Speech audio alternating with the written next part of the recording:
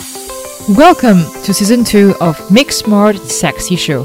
This is your host, Karen Lee. I am a health and wellness coach. Thank you for tuning in to today's episode. Today I'm going to talk about stretching. And today's topic, is stretching bad for you?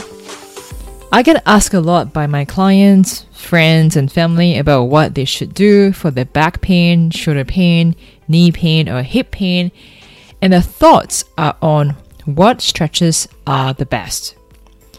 Why do we think that stretching could solve our problems?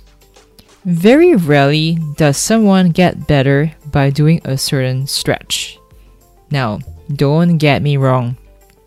I am not against stretching. In fact, stretching can be good for us when it is done correctly and mindfully.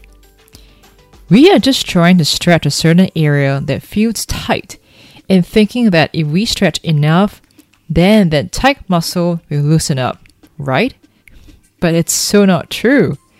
Static stretching before exercise can cause damage to the tissue.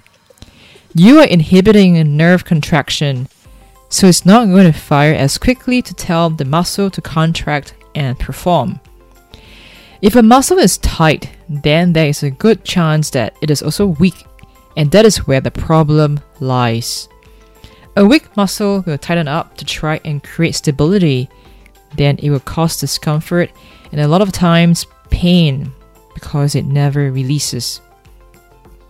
Back pain will never get better by stretching the back, and shoulder pain will never get better by stretching the shoulder.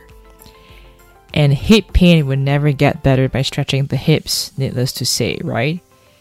For example, knowing you have tight hip flexors is one thing. Knowing how to fix tight hip flexors is another challenge altogether. I know, right? Isn't this common sense? Not at all. First of all, hip flexors is a hard area to reach. If you see how the psoas, spelled PSOAS, is attached within your body, it is buried deep inside your core, making it too tough to access. It is a hard muscle to find, let alone train. So it is no surprise it requires more than a simple static hip flexor stretch to fix it. Sorry to burst your bubble. No amount of stretching is going to help you. Allow me to give you 3 specific movements beyond simple static stretching you can use to unlock and loosen your hips, legs, and back. 1. Dynamic stretching examples are high knees, butt kicks, or traveling lunges. Why? Well, because you are activating the muscle around a joint and moving that joint through its full range of motion in a progressive manner. And this leads to an increased range of motion, warming up of the muscle around the joint, and improved circulation around the joint. 2. Mobility exercises are movements from one point to another. You are helping the joint function optimally, which allows the joint to move more freely. 3. 3D core stability exercises target the muscle in all planes of movement, so the core and abdominal muscles have good activation, endurance, and strength in all planes of movement.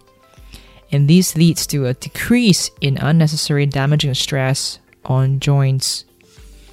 Now that you know what's effective, it is imperative to know the movements in the right order, as this unravels all the tissues, including the muscle, fascia, connective tissue, and the joint capsule, while breaking up scar tissue.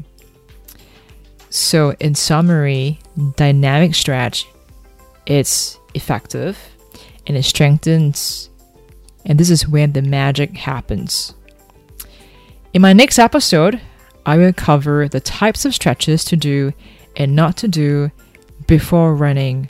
So please subscribe to my podcast for new episode notification. If you would like to know more about movement and mobility program, please visit my website at www coachanywhere.fitness to schedule a discovery call with me. Till then, stay safe and move smart. Love you, Coach Karen.